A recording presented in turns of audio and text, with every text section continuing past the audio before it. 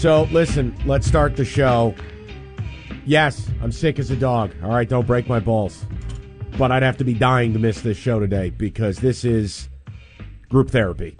Rico on the other side. I am here, and we are going to rock and roll till 6 and try to work through really 2 or 3 shows worth of content in one afternoon. So, Rico, I'm going to try to pace the takes, if you will. I wanted to start with this.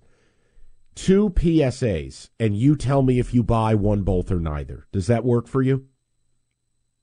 It works for me. Okay. One is this.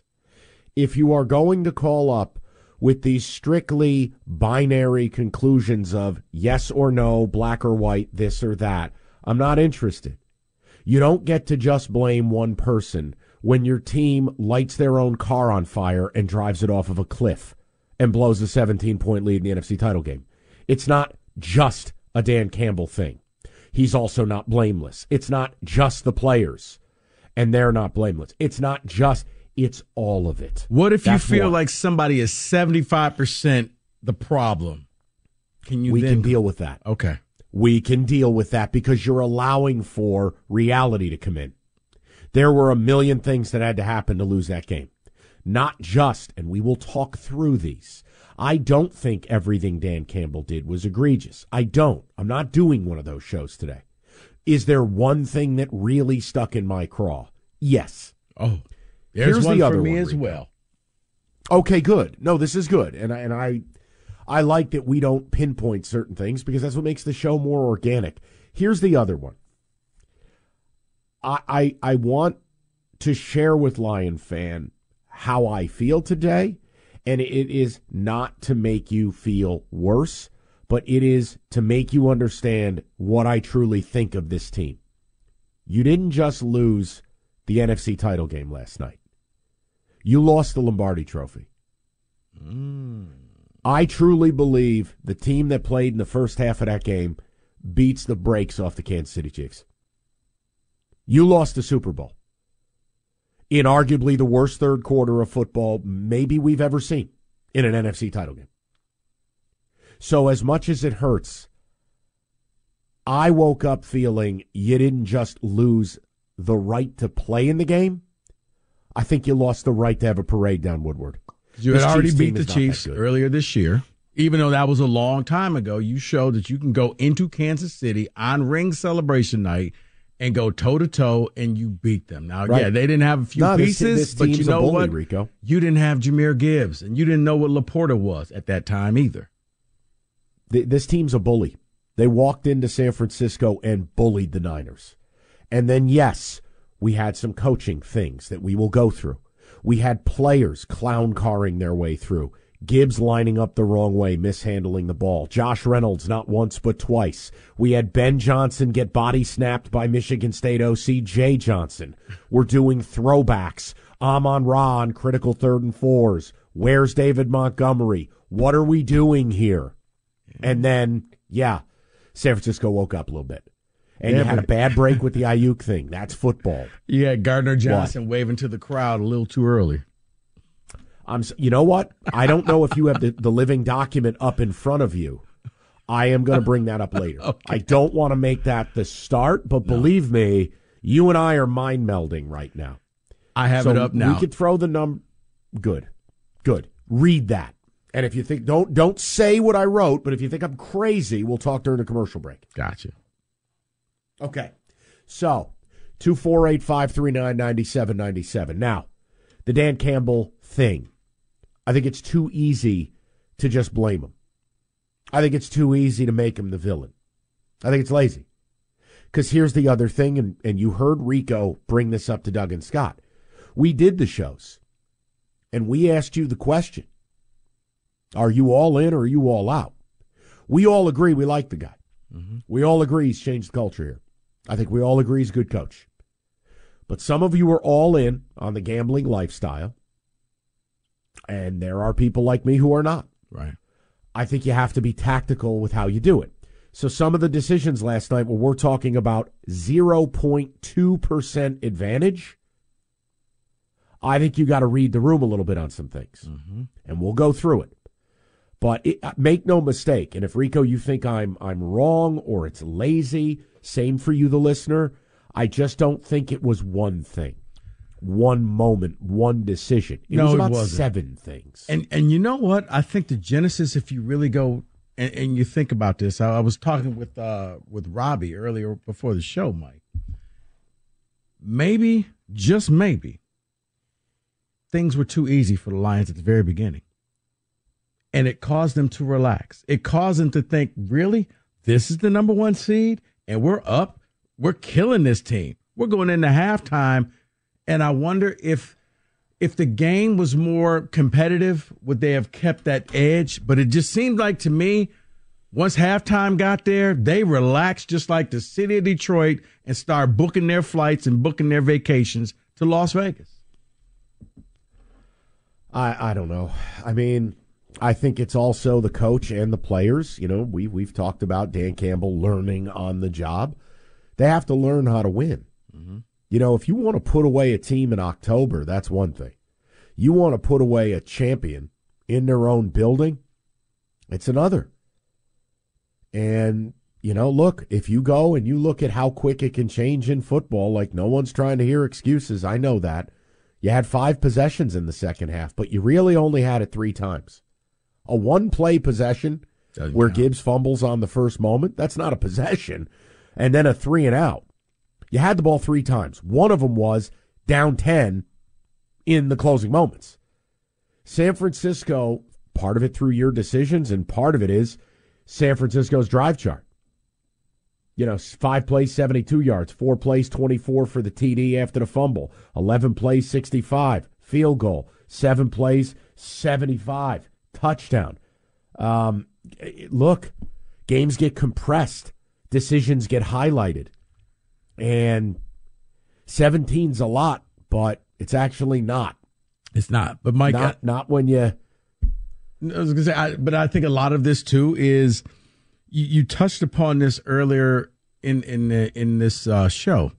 Is Campbell's got to learn how to finish these games, and the irony is the coach across the way has already been where Campbell was, who had the Super Bowl lead as the OC is 28-3, and it looked like the game was over, and he knew these things are never over. There's no need to panic. If you just follow the course, you'll get this thing going. And it just got to the point where, even though they were ahead, it started to feel like the Lions were losing. Okay, all right, we were only down, we're up 10. Okay, now we're up 7. Okay, now it's tied. And at that point, it just felt like the Lions were the one team that was down 17 points because now you're constantly going for it. Now you have players out there who are not doing the things that got you there, where you see Reynolds, he catches that ball 9 out of 10 times, drop 2. Where you see Gibbs, who's only fumbled once this year, fumbled. It's like all of a sudden everybody got way too tight. Yeah, I there's nothing for me to argue. But I don't know. I don't know if people want to go there. I don't know if people want to think the way I'm thinking, but I couldn't help after watching that Chiefs game and watching your game. And, I don't think the Chiefs they're not vintage Chiefs. They're imminently gettable. Yeah, I feel like you lost the whole thing last night. And that opening half, best half you could ever imagine. Second half, arguably the worst. Mm-hmm. And, yeah, we can get into the Dan Campbell stuff. I'm happy to. If there's one problem I have in all of this, it's most people, not all of you, most people are forgetting the biggest problem, where you're running the ball on 3rd and goal and having to use a timeout in a situation you can't use a timeout because the game's now over if you don't recover an onside kick. That's true malpractice. Not taking the 3 to tie or not taking the 3 to maybe go up 17 are debatable moments. They really are. Rico, from a win probability standpoint, 0.2% advantage. Right. By going versus not. You could say that's a debate. It is a coin flip. I know what side of the coin I reside on. I'm not going to kill the guy over it. No, but when I look at late, whoa. Well, see, I think it was a mistake early.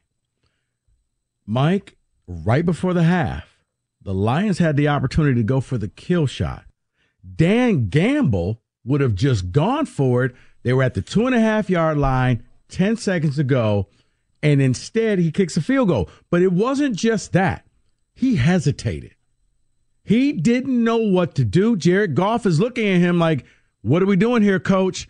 And he's asking the ref, how close is it? I don't know.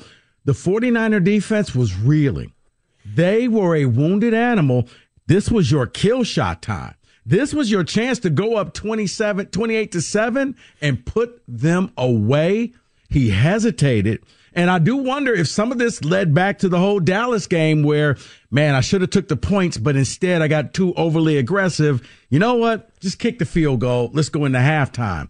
That was the time that I thought early in the game, when you have that big of a lead, you just put this team away. That was the moment for me that I thought he missed out on. It's a great point. Can't argue. And it also puts itself to a level of inconsistency. Yeah. You know, if we're going to be who we are, this is the issue when we get into this, Rico, and it's not about me and you. I'm saying us with the callers. I can't prove any of these things. Right. Like if you said to me, Michael, they should have gone for it. They should have handed it to Montgomery and gone right behind Sewell, and they're in the end zone. I can't prove you're wrong. I can't prove you're right. We get into these arguments of hypothetical plays that don't, like an example. Yeah. I could say, listen, 7 minutes to go in the NFC title game. I have to put Badgley out there, who's roughly 80% for his career from 46 yards. I have to tie this game. Yeah. Or, you know what? But I don't know if he makes it. Or you could also say, how about this? When you're trying to get back into the game, why don't you let your all-pro right tackle be a right tackle and not in motion as a tight end for an entire drive? What are you doing? Maybe they should have called up Zach Ertz. David, I'm like, are you serious? Like, okay, you're running Penei Sewell. He's eligible. And then the announcers had some fun with it. But it's like the entire series he's running. Even if he catches the ball, he's not going anywhere. He's not running a 4-2 out there. He's probably running like a 9-2. He's going to get stopped. What are you doing? But yeah, it was like Ben Johnson just got way too cute and stopped doing what got you there in the first half. But again, fellas, let's just be honest now. I said it, and I'll say it again. 5 total possessions in the second half. 1 was a fumble on the first play. Another was a 3-and-out, which, correct me if I'm wrong, featured a Josh Reynolds brutal drop. I want to pull it up on the play chart. I don't want to have anyone get angry at me. We're going to try to have therapy today and be okay. Yup, incomplete short middle Reynolds. So when you only have 3 possessions left and it's all falling apart, maybe Ben Johnson got a little shook. Rico, you're not wrong. I'm only trying to come up with explanations. Yeah. It was masterful in the first class. It was. First half. Their concepts in the ground game were a different way of doing what Green Bay did. Getting to the edge, cracking down on the edges.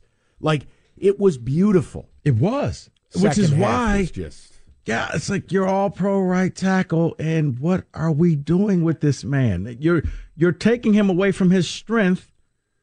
Why? What was the point to this? None of that it was almost as if they got too cute and they just didn't want to go back to their bread and butter. I don't get it. Oh, also, if you're going to call up and slander your quarterback, call a different show. Oh, I know it's a terrible idea as a radio host. Tell people not to engage with your radio show. Well, here's me right into the microphone. Mike, take it elsewhere. You must not have heard other shows. You didn't know that on those 4th and 2 and 4th and 3, even Brock Purdy ran for 50 yards. Why couldn't Jared Goff run and pick up first down? Oh, God.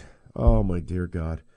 How about we put it on the receiver who dropped the football twice? The concept was right. The call was right. You want to tell me you were upset later in the game when San Francisco tricked Goff and he had to throw a contested ball? You want to tell me you're upset there? Okay. But come on, man. This guy's played Pro Bowl level football, and he had you up 17 in the NFC title game. Did Jared Goff drop those 2 passes? Did Jared Goff fumble? But no. Did Jared Goff have the ball bounce off his front teeth? No, but he's Looking not at mobile you, Bob enough. Vildor. He's not mobile enough to pick up the first down using his legs. Okay. Well, you know what? We're all not as blessed as you, caller. You know who is, though? What? Hendon Hooker would have gotten it done. Okay. You know what? Going to be a short show today. Read something. I'm going to be hitting that radio. I'm going to be hitting that radio portal if that comes through. What are you doing, Rico? Oh, no. David, last night going over show stuff, and I'll make this quick. I'm going over show stuff for today, so I'm listening to Stoney's, the post-game show. These were real callers. Real callers were saying. I heard the same callers last night. We need to get Hendon Hooker in there immediately. Like, wow. Body's not even cold you need yet. to get to a methadone clinic is what you need to do. All right.